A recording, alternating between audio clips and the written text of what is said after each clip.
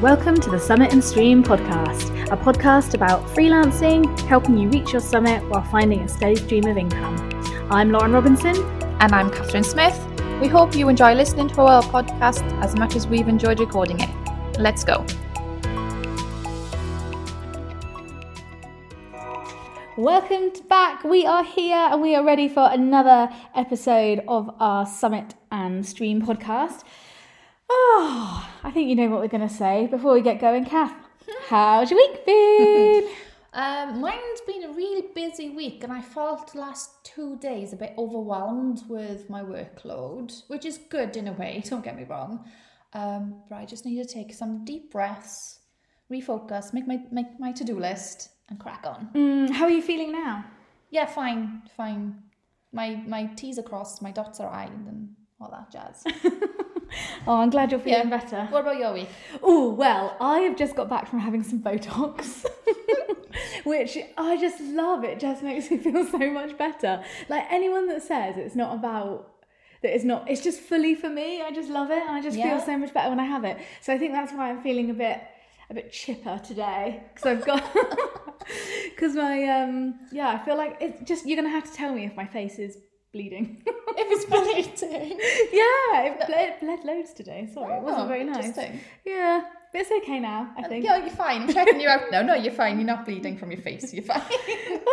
Right, so what's today's topic then? Today we are going to be looking at, well, this is actually a really scary one for a lot of people, customer acquisition. Yeah. As a freelancer especially, this is a massive one, and I think I don't know about you, but personally, I see loads of courses, loads of like information sheets and stuff about freelancing and about, you know, getting work and stuff. But actually, it doesn't ever get to the nitty gritty of what exactly you need to do to get these customers. Yeah. Or they try to bring you in on something and not give you what you need. Like, what do I say? I know, I completely agree. And I remember that drove me nuts right at the beginning. I was like, okay, cool. Like I can do all this branding stuff. I can get myself sorted. But like, I still need someone, I still need customers to get them How money. And who do I approach and say, hey, will you pay me to do this for you? How do I word it properly? So that is what we're going to be talking about today. And so let's start off. Where the hell do we find these clients? Well, I started on Upwork. Yes, we talked about that before, haven't we? Upwork and Fiverr is where I started, and somehow it's just developed from there. Finding, asking for referrals, that's been a good one. Yeah. And just networking. Same. So I started actually really similar to you. Upwork, Fiverr. I got, was I lucky? I don't know, but I got some clients from Upwork, which is definitely worth checking out. Got some clients from Upwork, and then I basically worked really well with them. I was going to say like networked my butt off with them, but I worked really hard. No, and I did a good job with them. Good. Extra.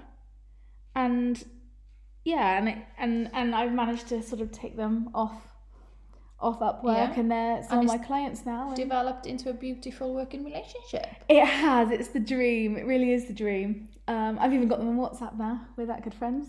Aww. Are you Facebook friends? No, not yet. Haven't taken it that far. Anything that's true on Facebook is true in real life, you know.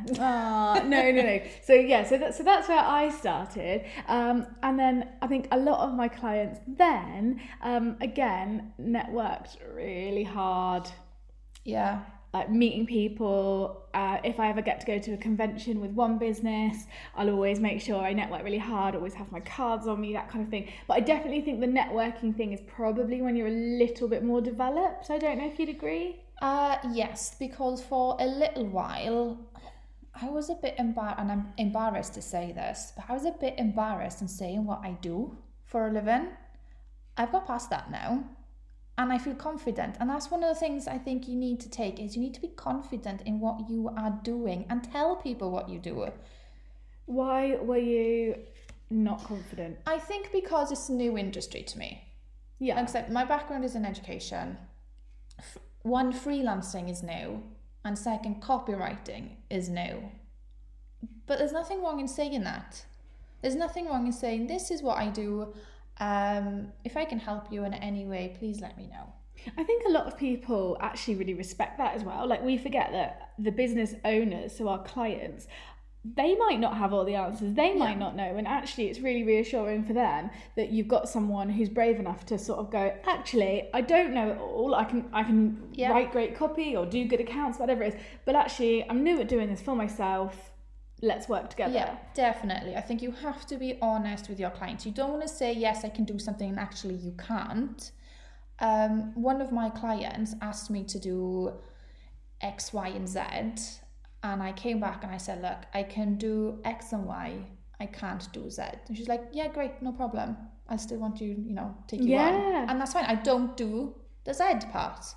She's employed somebody else to do that. And I think she respects the fact that I said, look, I can't do that. Yeah, I'm not the right person to get that job done for you. Because a lot of people, and me included, like, I can panic and be like, oh yeah, I'll do it, and you end up getting underpaid for it, overworking yourself, getting yourself in a flat behind the scenes. And actually that was probably one of the best business decisions you made, was because it's hard when someone's dangling all this work in front of you. Sometimes it is really hard to say no. Yeah, and because you have bills to pay, you need the money. But I think the key thing is, if you don't know how to complete the task well, they're not going to re-employ you. They're not going to give you referrals. So it's best to be honest and say, I can't do that job well for you, but I can knock the socks off this one for you. Do the best job ever, and you've got a good relationship. You've got a good system going on. Absolutely, yeah. And I think that's really valuable. In this sense, this is where I don't believe in fake it till you make it. Yeah. And I think too many people that I see in social media, online, push this kind of like, well, just big time it until, say you're the best, say you've got all these clients. Like, it doesn't work like that. Yeah, I agree. Yeah, and I think it's really nice that you can like build and grow with the clients, and they understand that as well, and that's such a nice thing. Yeah, I'm all about honesty, not just in freelancing in your job, but in life. Yeah, be honest. It's so true. It's so true. But that kind of moves on then to something that again people aren't really comfortable with: cold pitching. Cold shivers. Yeah, I've been told to make a list of clients that I want to work with. Someone told me that. Ooh. That was a tricky one. I want to work with everybody. That's what they say that LinkedIn. Yeah, but that's more about niching, which we've covered. We've discussed that on one of the other episodes. But yeah, list of ideal clients, and then what do you send them? That is a really That's good $1 million question. point. And what's strange is I think it might depend on who your ideal clients are, because I don't think every person's ideal client will respond to a cold pitch. That is not to say that they're not really valuable and they do work and you shouldn't do them. I just don't think they're going to work all the time, and you just need to go into it being aware of that. We should probably actually mention, what is a cold pitch? Sending an email basically says, hi, this is who I am, this is what I do. Yeah. Is there anything I can help you with? To more or less a stranger. Yeah. Or a strange business. And I think the key with cold pitching is, one, getting your email down. Yeah. Getting what you're going to send them. We say email, but it could be like maybe on LinkedIn. Yeah. LinkedIn's actually a good one for cold pitching, isn't it? Because then they can basically see everything about you before you do it. But your cold pitches to someone that you don't know. Oh, it sends shivers down a lot of people's spines. But yeah, so you're talking about making a list of ideal clients. And I think it kind of links to Sally from, was it last week that I made up Sally? Oh, Sally, yeah. Yeah, because you need to know who you'd like to work with. You've got to have that good working relationship like you have with your clients. to make it a long-lasting. Yeah, know who you're speaking to. Yeah. And Kath, what do you put in the email? Do you have any ideas? Well, I think it's really difficult to get the balance between being professional, giving your personality across, telling them about your services, but not too much about your services. Yeah, because you don't want to go really deep, difficult. like, here's the prices, this is exactly what we offer, this is everything we can offer. And to make it personal for them. You know, you don't want to be doing a generic email send to all. I think you need to make it a bit more personal. Okay. Have we got a freebie this week? Yes, we actually have examples of some things you could say. But again, please alter it, edit it to fit your industry and to fit your ideal clients. Yeah. You're cold pitching it to. I really like these because it just gives you a good starting point. I don't think we're saying these should be copy and pasted, but I think it gives a really good idea of what sort of Kath and I have used in the past to do cold outreach. Yeah. I think some people would say as well with cold pitching, it's a numbers game. Yeah. So, you know, if you know that you're going to be cold pitching to 100 people, which is a lot, but cold pitch to 100 people, say, you need to figure out like sort of what you're likely to be getting, what response rate you're going to be getting back. Because you're not going to have 100 replies. Please don't get upset if you're not going to get 100 replies. No. It's not going to happen. And I think the key is also in the follow-up. Ooh. And this has happened on the reverse side for me as well. I had totally missed an email, and the girl followed up with me a few days afterwards, and we got something together. Yeah. But if she hadn't followed up, we wouldn't have had that. Yeah, and there's nothing wrong, is there, with sending that follow-up email. Hey, hi, sorry, I sent you an email, I haven't had a response. Yeah. I know life is busy. Everybody knows life is busy and things get in the way. So yeah, nothing wrong with sending a quick little follow-up, asking if they've had time to read and review your email. Yeah, and how do you know what to put in it? You mentioned that it's really tough to like get it all in there without it being too much. How do you do it? Because I'm not very good at this. I would just probably go quite straightforward. Hi, I'm Lauren. I'm a freelance copywriter. Love to work with you. Any work going, love? Pretty much. I think you've got to say, introduce yourself, what services you provide, and how you can help them. I think that's where you can get the individual bit into it, you know. Do a little bit of research on their company, website, LinkedIn, a little bit of MI5 work going on. Oh, yes. Yeah, that is so true, actually. Yeah. Definitely. Don't just send the email. If you can help it, don't bother sending the email to like info at or whatever it is. Help at. Like that will just go into 9 times out of 10 it will just go into a mailbox. Do your detective work. Do your sleuthing. See if you can get not a personal email address, but the Kath at company name rather than info. So it goes direct to their mailbox. So we've done how we did it and cold pitching. What about networking? Like, how do you actually get customers from networking? Like, I am happy to talk about this because I will talk the hind leg off a donkey at networking events, and it's like the one time where I actually don't. I'm actually really pleased that I'm just a talker. Do you think you have to be a talker to be good at networking? Oh, no. Oh, that's such a good question. Is it a skill that can be learned? Definitely. Okay. But I think it's just going to be harder if you haven't got the...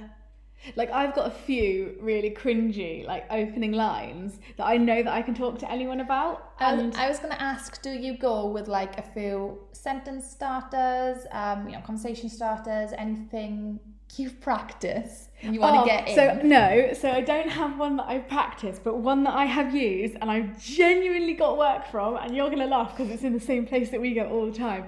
For context, I actually used to live abroad where there weren't many English speakers, and if I ever heard an English speaker in a place, I'd always be like, Oh, it's really unusual to hear an English speaker here because it was like a non-pressurized way to start a conversation with someone, find out a bit more about what they're about, and like I knew damn well that if there was an English speaker in this cafe, which I know you know which one we're talking about, if they were speaking English in there, probably in a suit or in like business work where they are there for work, they probably own their own business and they're just having breakfast or brunch before they have meetings. And I got two like good clients just from being like, oh, you speak English, hey, why are you here? Where'd you come? And then as soon as it's work, you just get into work and you can. And I think you have to be interested in people. Well, yeah, because I'm really nosy. Yeah. I was having a conversation the other day with my husband, and we were saying about how like you can say it's socially acceptable to say, oh, I'm going people watching, but actually you're just like being nosy and watching what they do. I love it.